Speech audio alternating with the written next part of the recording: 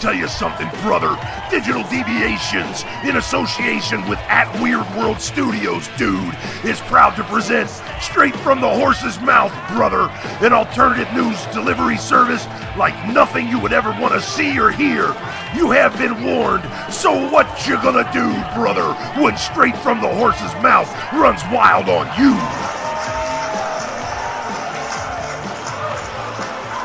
Okay, so here we are again. Lucky us, huh? Or not, as the case may be. As noted, it's National Hispanic Heritage Month. So I thought, you know what the hell? Taco Bell. Because I like the Taco Bell. And, you know, it's National Hispanic Heritage Month. So I trottled my own self down to the Bell, where they've completely remodeled this place, and re-imaged the logo and the font. And to be honest with you, the font looks like crap. But, you know, it's just me. So, I mean, it's inspired by Mexico, so, yeah, here I am. And I'm in Taco Bell, and I placed my order, and I got the Anchorito, which isn't on the menu anymore, which confuses them, but they have all the parts to make one, so they'll do it anyway.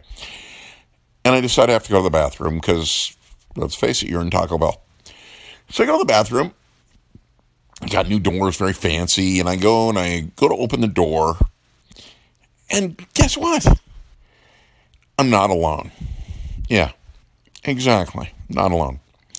And there's this guy having sex with his girlfriend in the Taco Bell bathroom, and she's wearing most of one of them Lululemon-ish kind of outfits. Well, half of it's on, half it isn't, and she's kind of sort of on the sink, and he turns around and goes, "Oh, hi." And I go, "Yeah, hi.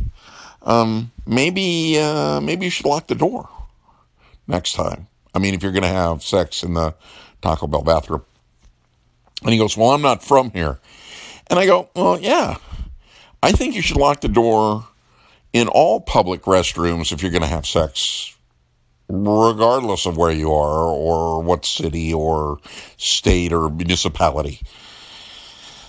But anyways, so I go back outside because I had the door halfway open, but I really got to go to the bathroom anyway. So apparently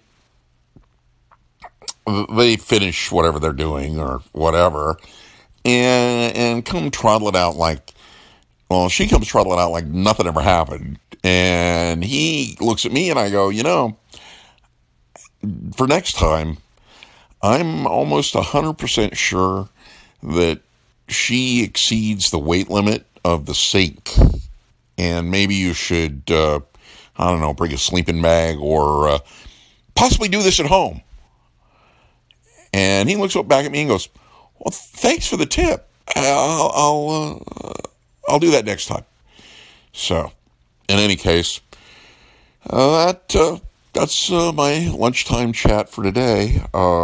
As usual, this is Straight from the Horse's Mouth, and we can be found or not at Weird World on Twitter and all the usual nightmares. So, take care until next time, America, and Ole, and happy Hispanic Heritage Month to all.